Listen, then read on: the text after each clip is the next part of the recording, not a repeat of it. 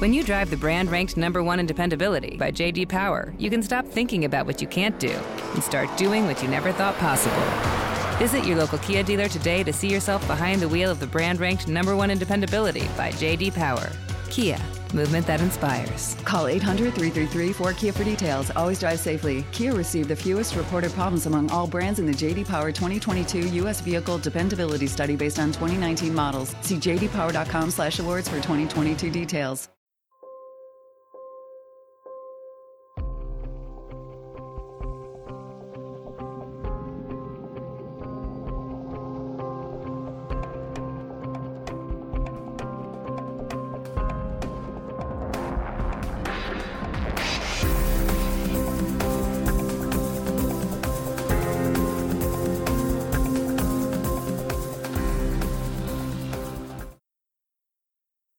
Hello and welcome to this episode of Physical Attraction. It's called Rutherford's Atom.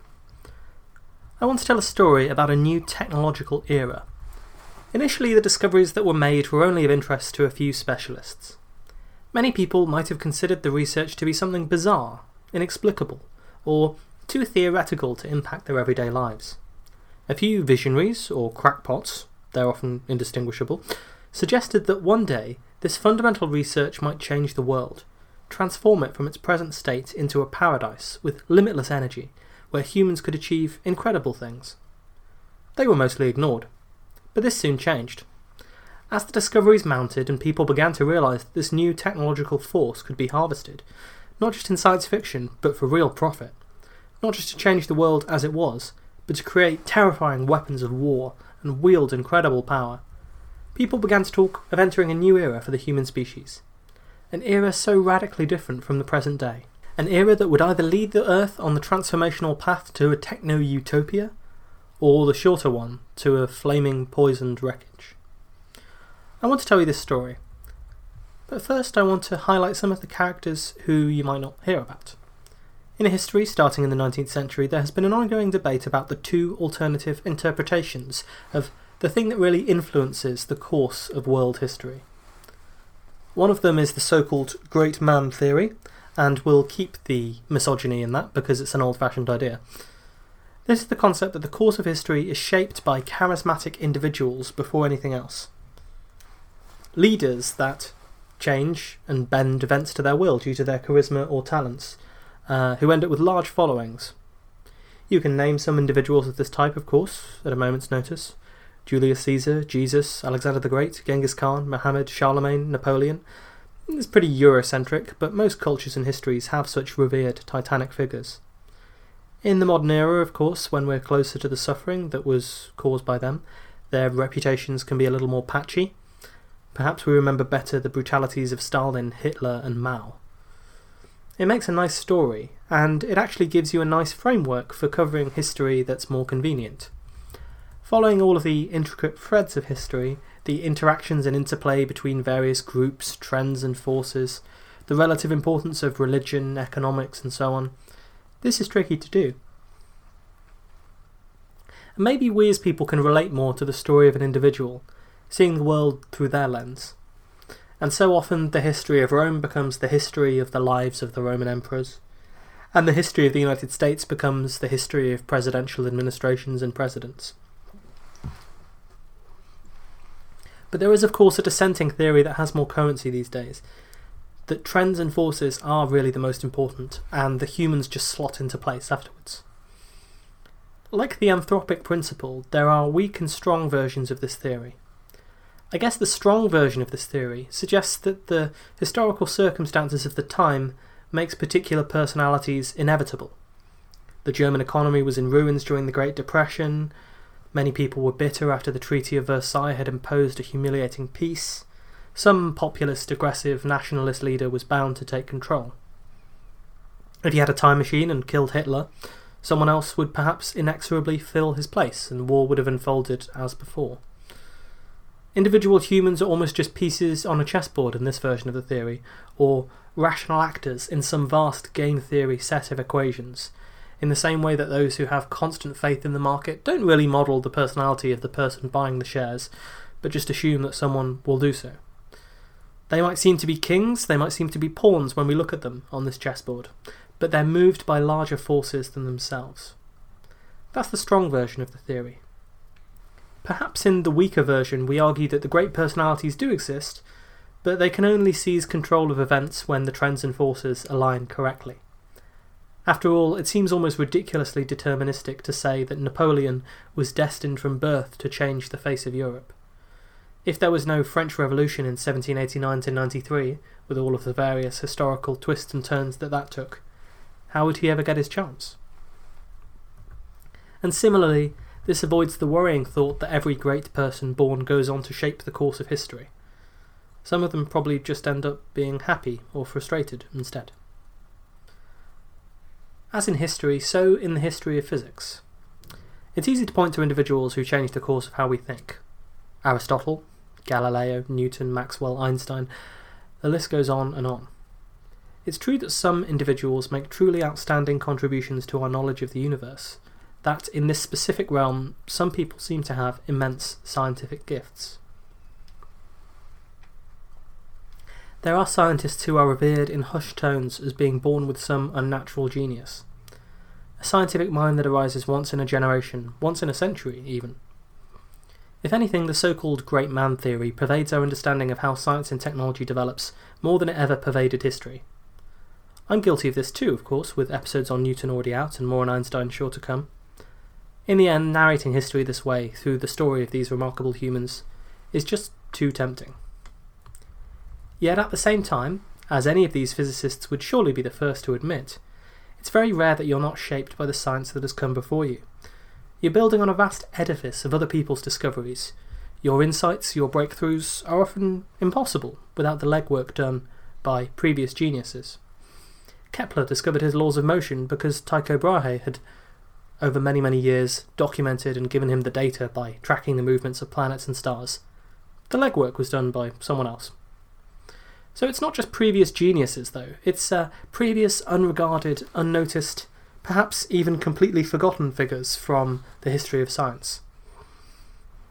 Even if you develop a theory that's almost completely unique to you, like some of those who discovered quantum mechanics or Einstein and relativity could perhaps claim to do, you're building on the theoretical problems that you understand in the framework of a previous era. Physics is broken, there are these discrepancies, there's this piece of mathematics lying around perhaps, and all of the groundwork is laid for someone to come along, get a little lucky in the path they choose to take perhaps, make these incredible advances, and then take all the credit. The work done by the forgotten scientists, not just the ones who made it possible, but everyone who fruitlessly spent years confirming that a dead end truly is a dead end, is often unappreciated. In the spirit of remembering the forgotten martyrs of physics then, I'll tell this story a little differently. In the early 1900s there were two physicists called Geiger and Marsden. They worked under Ernest Rutherford, a hotshot professor who had just won the Nobel Prize for Chemistry, something which always annoyed him because he thought of himself as a physicist, and there was that old superiority thing that we have to talk about. Rutherford had won the Nobel Prize not only for discovering that radioactivity took multiple forms, which he called alpha and beta particles, but also that the radioactive decay of elements involves one element transforming into another. The dream of the alchemists, that you could transmute elements into each other, had finally been realised. But it only applied to radioactive elements, and sometimes you had to wait thousands of years for the transformation to take place. Yeah, sometimes science doesn't always work the way you want it to. We now understand that an alpha particle, the alpha radiation that Rutherford had classified, is pretty much the same thing as a helium nucleus, 2 protons and 2 neutrons bound together by the strong force. That means that it's charged, which is important, both for the experiment I'm about to describe, and because its high charge explains why it can ionize other atoms when it interacts with them, tearing their electrons away. This is why alpha emitters can cause immense damage to the body, and why the Russians used polonium-210, an alpha emitter, to kill Alexander Litvinenko. Luckily for most of us humans, those of us who haven't annoyed the KGB, alpha radiation can't penetrate all that far through matter, so you should be safe as long as you don't touch it and there's minimal shielding involved, maybe as thick as a piece of paper. We now know that when a radioactive alpha emitter element's nucleus is unstable, at some point, the alpha particle actually escapes from that nuclear bond via quantum tunneling, the minuscule property that it just so happens, by quantum chance, by uncertainty over its position and energy, to be just outside the energy barrier that's holding the atom together. And when that happens, when that impossible, classically thing happens, it's emitted from the nucleus. You're left with a new nucleus, a different combination of protons and neutrons, and hence a new element. But they didn't know this at the time. No one even knew that the nucleus existed, although a similar model was suggested by Japanese physicist Hantaro Nagawaka. Instead, though, the scientific consensus held that the atom was like a plum pudding. Electrons, the recently discovered negatively charged particle, were embedded in a sphere of positive charge. This explained why the atom was overall charge neutral, so it wouldn't interact as strongly as charged particles do with electric fields, while also containing electrons, because atoms had been seen to emit electrons, as in beta decay. At any rate, Rutherford decided to use his recently discovered alpha particles to probe the structure of matter, and it's here that he enlisted the help of Paul Geiger and Marsden. What they used to do was turn off all the lights in the lab so that it was dark, pitch black, and then sit there, eyes open, for half an hour. Their eyes needed to adjust to the dark first. The task that these physicists had was to watch a thin screen made of zinc sulfide. They were staring intently at the screen for tiny flashes of light. Whenever they saw one, and occasionally there were up to 90 a minute or even more, they had to record the location of the flash and the number of flashes that they'd seen. It was such a strain on the eyes and concentration that you could only achieve this for short bursts of a minute at a time before being overwhelmed by the flashes, these little pinpricks of light in the pitch darkness of the laboratory. Over the course of years, they recorded data from hundreds of thousands of tiny flashes. It's no surprise that one of them would later spend many years developing an automatic detector, the Geiger counter, for just what he was trying to observe manually, by hand, so that no one ever had to go through that pain again. So whenever you see a cool result in physics, or appreciate the benefits of modern technology, just think of all the poor graduate students who had to suffer to bring you that information. Whenever you turn on a light switch in France, think of Paul Geiger and Marsden counting their tiny flashes. Each flash was an alpha particle interacting with the zinc sulfide screen. This was the only way they could count them at the time. And this was the famous Rutherford gold foil experiment, or, in the spirit of giving them credit, the Geiger-Marsden experiment. It was one of the pivotal moments in our understanding of the atom, and perhaps the very birth of nuclear physics. A common misconception about the Geiger-Marsden experiment was that the real revelation was that most of the alpha particles passed straight through the gold foil. This is how it's sometimes presented. Amazingly, most of the alpha particles passed straight through when they were shot at the gold foil, showing that the atom was mostly empty space. But in fact, the current models of atomic physics at the time did suggest that the alpha particles should fly straight through the foil. Remember, they still had their plum pudding model, and this is your ideal physics experiment. You have some idea of what you're expecting to find, preferably with some specific calculation or number to check.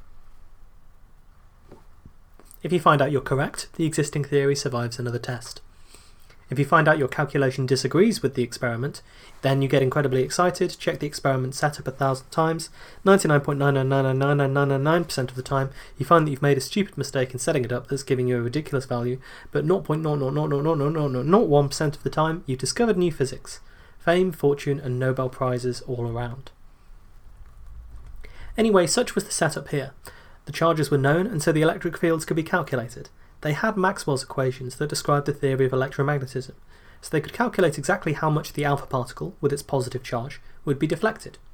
And they thought that even a close interaction with an atom should only deflect the alpha particle by a tiny fraction of a degree.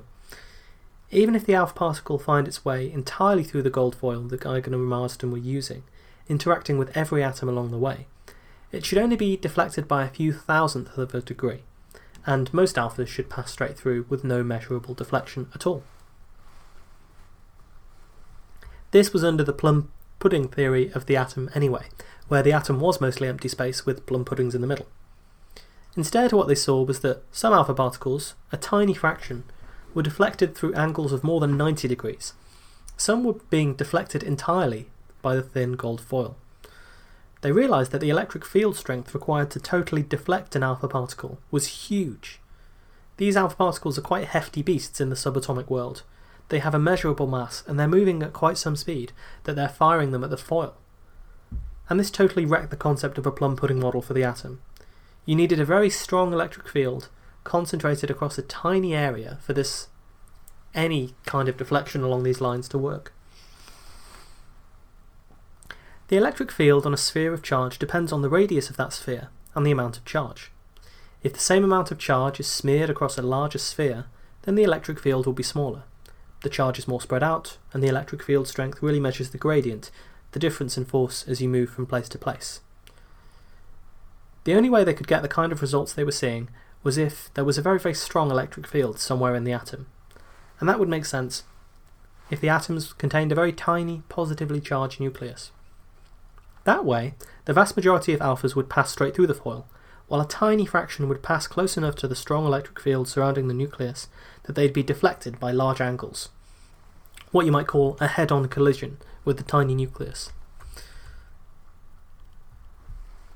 To be electrically neutral overall, then, the electrons that they knew were in the atom would have to somehow orbit around this nucleus. This was the new model of the atom, and probably the one we all picture when we try to picture an atom, although often in our mind's eye the size of the nucleus is exaggerated because its radius is something like 1/10,000th the radius of the whole atom, and I think we find it quite hard to visualise a sphere 1/10,000th the radius of another one inside the main one. This is a classic physics experiment due to the simplicity of the setup, the richness of the inferred information, and of course the fact that it disproved an old model while presenting a shiny new one to investigate and to understand the consequences of. Rutherford later described his surprise at the experiment by saying, quote, "It was quite the most incredible event that has ever happened to me in my life. Almost as incredible as if you fired a 15-inch shell at a piece of tissue paper and it came back and hit you. On consideration, I realised that this scattering backwards must be the result of a single collision, and when I made calculations, I saw that it was impossible to get anything of that order of magnitude unless you took a system in which most of the mass of the atom was concentrated in a minute nucleus. It was then that I had the idea of an atom with a minute, massive centre, carrying a positive charge." As soon as Rutherford had the idea, he realised the results they'd seen were easier to explain if the nucleus was tiny, and the deflection was entirely caused by this inverse square force law, deflections due to the electric field of the nucleus.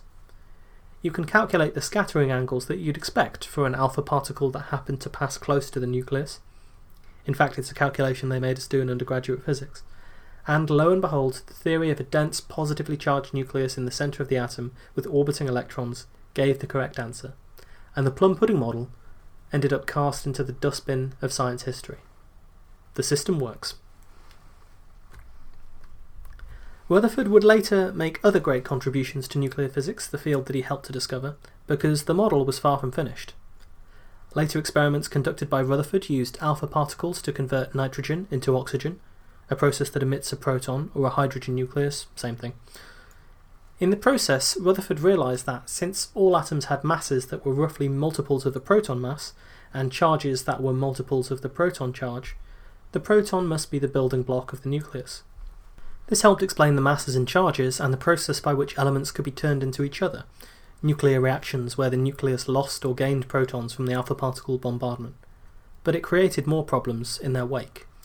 If protons could be knocked out of the nucleus, and the nucleus was made up of many positively charged protons, what stopped the fact that they electrostatically repelled each other from tearing the nucleus apart?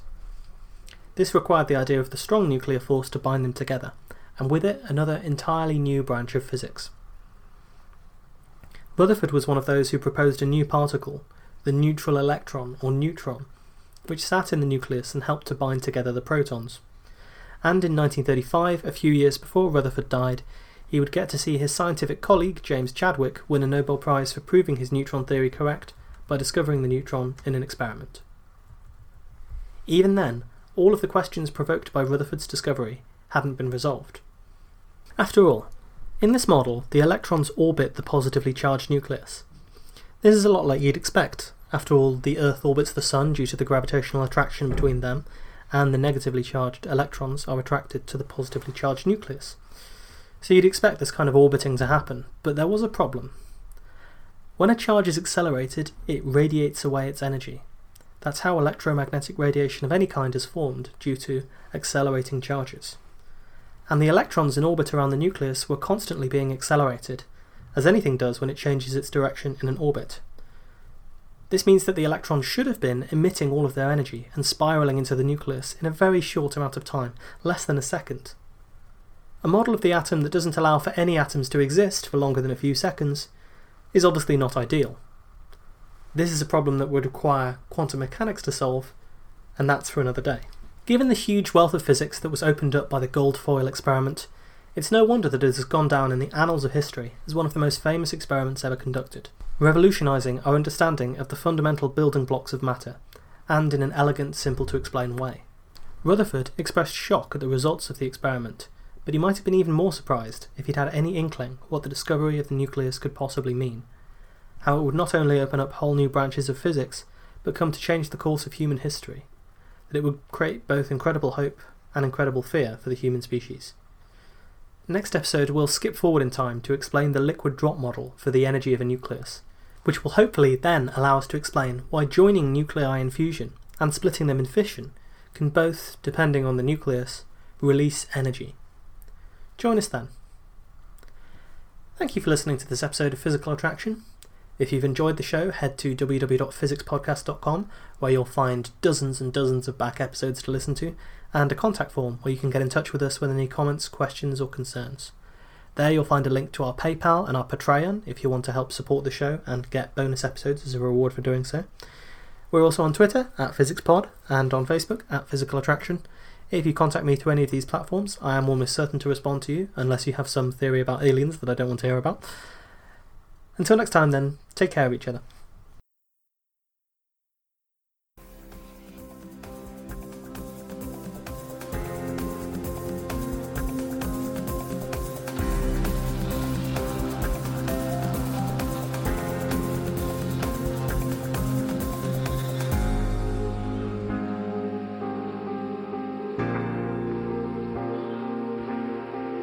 Thank you.